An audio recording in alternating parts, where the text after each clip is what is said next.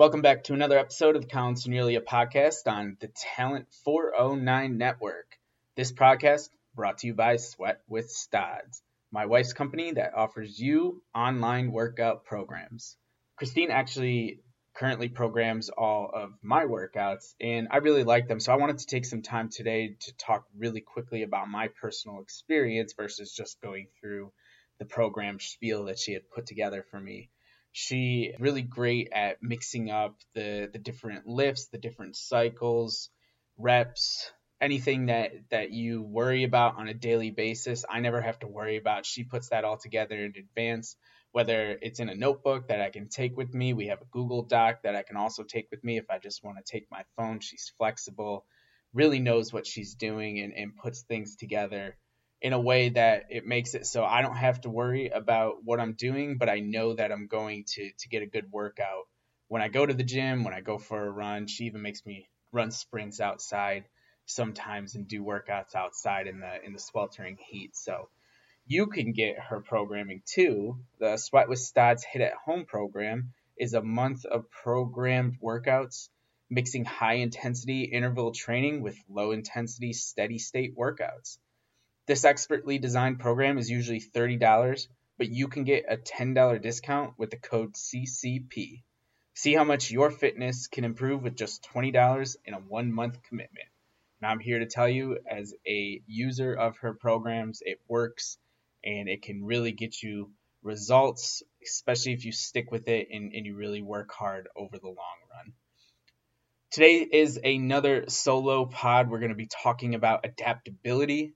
So get ready. This is an exciting topic for me. I really love talking about adaptability, believe it or not. So sit back, relax, enjoy the episode. But first, let's jam out with Tom Petty and the Heartbreakers. All right, everyone, welcome back to the podcast. Today's leadership quality, we're going to be talking about adaptability, which we highlighted in a recent Tuesday Talk post. If you follow me on Instagram, on Facebook, or on LinkedIn, each Tuesday, I post about a Tuesday Talk topic, and this Tuesday, I posted about adaptability and gave a quick little 1-minute rundown on my thoughts of adaptability. But today in the podcast, I want to go into a little bit more detail because being adaptable is really one of the most important qualities to being successful. I want to start today's podcast by thinking about some of the giants in the past that died off as a result of being unable to adapt fast enough. Back in prehistoric times, dinosaurs ruled before a comet crashed into the earth, changed the atmosphere, and when the dinosaurs failed to adapt quickly enough, they eventually died off and became extinct forever. More recently, many retail stores, including Blockbuster, which I never thought was going to go out of business when I was a kid. Same with Toys R Us, the company Kodak. I mean, everybody remembers the Kodak moment growing up in the 90s. They all went bankrupt and then eventually went out of business because they failed to adjust to a world dominated by the internet, and Amazon took them over and made it so that it's easier to shop online. I mean, we all know about one-click shopping, one-click buying now.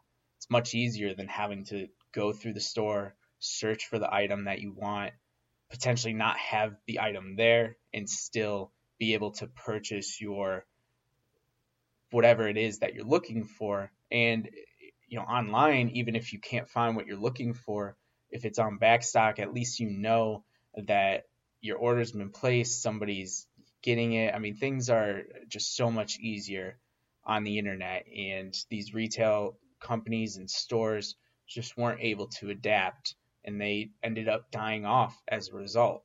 I highlight these giants here in the beginning of the show to give you thought on how, even with all of their might, dinosaurs, Kodak, Blockbuster, even with all of their might, their influence, even their money that they once had and made, none of these examples could ultimately survive a changing world. And if the giants of the world can be vulnerable enough to let themselves be in a position to die off forever, then the majority of us that aren't at the top of a chain are much more susceptible to being unadaptable. Think about it. If you are a player, coach, or administrator, how often do you get frustrated by the decisions made from your superior? If you're a player, maybe you've had this thought before. I want more playing time, but coach thinks I need to have at least a B plus average to get on the field. Why does it matter as long as I pass? If you're a coach, maybe you've had this thought before. Man, I would love to be able to take our team to a great showcase and give a few of them a real opportunity at getting noticed. But my AD says we don't have enough money in the budget. He says if I can raise the money, then we can go. Why does the responsibility to raise the money for something that enhances our players' experiences at school have to come from me? And finally, if you're an administrator, even an AD, you've probably had this thought before. It would be great to bring in Talent 409 to help my programs become better leaders and develop more as athletes and as people, but we don't have the money and we don't have the support from the university. What can I do to convince the president that the player development is just as important of an aspect of our students' experiences as the games themselves? The point is, we all get frustrated with decisions made by our superiors, whether they're valid or not, whether they make sense or not. How you react to those decisions is ultimately what will define how successful you are, because if you let the frustration of a decision you disagree with affect you, then you are digging yourself a deeper hole that will make it progressively harder and harder for you to adapt. Because let's face it, you may disagree with the decision of a superior, and if you continue to fester and talk smack and stay unfocused at what you can control, then you will most likely find yourself on the bench or out of a job. It's as simple as that. On the flip side, if you decide to react with an adaptable attitude and give something new a try, you may find yourself with more playing time, or taking that trip to the showcase, or having Talent 409 come in and work with your program. Being unadaptable can stop even the most powerful positive momentum. So why do we choose to be that way? Sometimes it's because of the way we were raised. It's our values and the things we believe in. If that belief is strong enough, then it's hard to let go of and change, even if it may make your chances of success increase.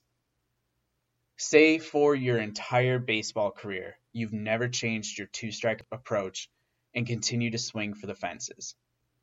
If you were Mike Trout or Mookie Betts or Aaron Judge, then you might be able to get away with it. But if you're like the majority of baseball players, swinging for the fences with two strikes ultimately leads to strikeouts, which leads to bad performances, which leads to more time on the bench. And that seems to be the trajectory you are on now that you are getting to a higher level of competition. See how everything is connected because of one thought process? Now, a coach might notice this approach and come up to you after a game and say, hey, maybe think about hitting the ball to right field with two strikes, or choking up on the bat a bit to make more solid contact. Your immediate reaction to that suggestion will probably be to resist, which is completely normal. You've had success in the past. Why change? It's only a slump. You'll eventually come out of it, right? Maybe, maybe not.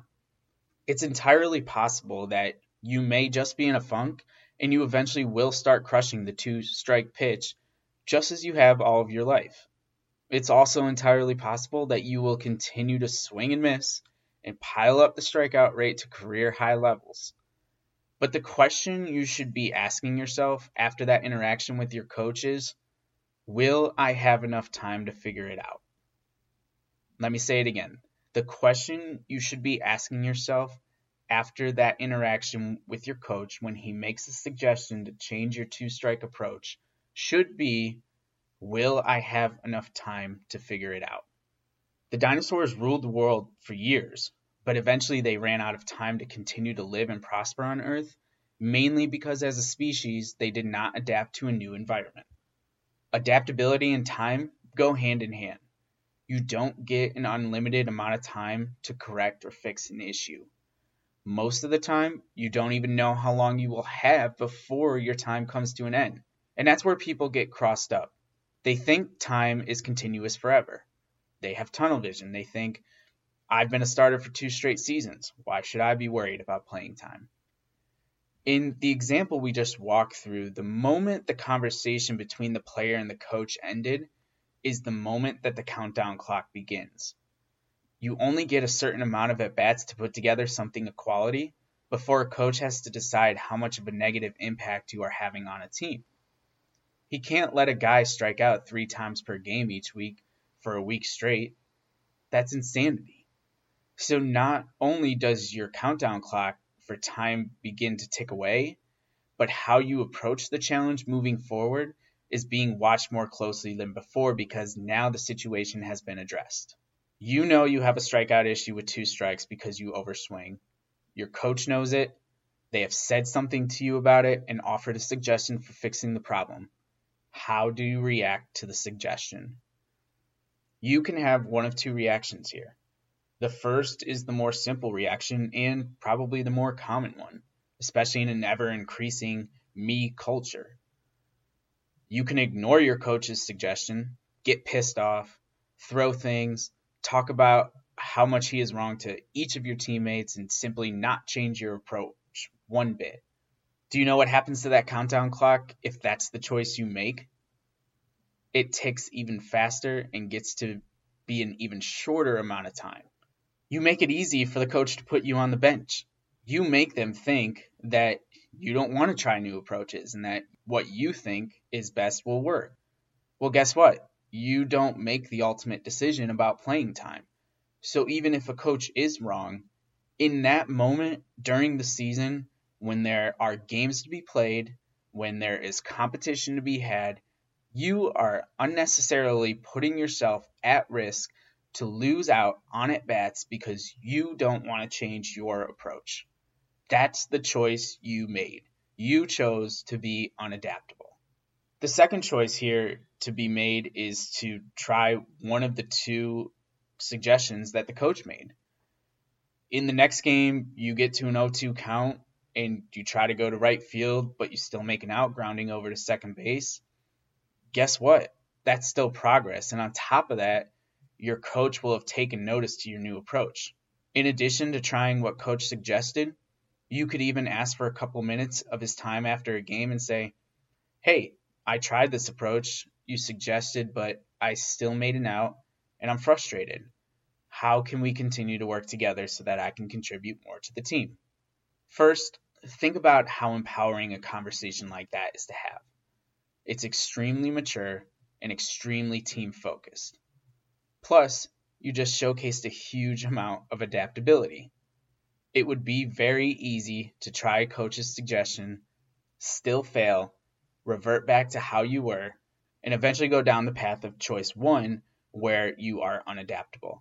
By choosing the path of adaptability, you open up opportunities for success that you didn't even know existed. You always want to increase your opportunities for success. That's what dynamic leaders do for themselves and for their teams. Let me say that again. You always want to increase opportunities for success because that's what dynamic leaders do, not only for themselves, but probably more importantly, for their teams. Adaptability is a choice, and it is something that can be learned. Let me say that again. Adaptability is a choice, and it is something that can be learned. Remember, you will always have hesitation towards a suggestion that you didn't make. That's human nature. But when you are in a position without ultimate power, it is important to remember that working together and being open to new ideas will lead you on a path to more opportunities for success than you will ever find on a path of resistance. That's going to be all today for our quick solo pod episode on the leadership quality adaptability. I hope you enjoyed the episode. I know it was quick, but there was a lot of information there. I tried to keep it down to just one example. I didn't want to go through all the different levels, but I hope you can just take from that one example how the different choices we make and how they can affect what we ultimately do and how adaptable we are as individuals. Thanks for taking some time to listen. We are, as always, again, sponsored by the Sweat with Stods Hit It Home program. Go to the website, www.sweatwithstods.com. Put in that coupon code, that discount code CCP. You get the program for just $20, $10 off for being a listener. Like I said in the intro, I'm a subscriber. I do her workouts. It really works. She's really great, really helpful. Try it out. You won't be disappointed. Thanks for taking some time to listen. We'll see you all next week with a special guest on the Colin Signoria pod. Take it easy.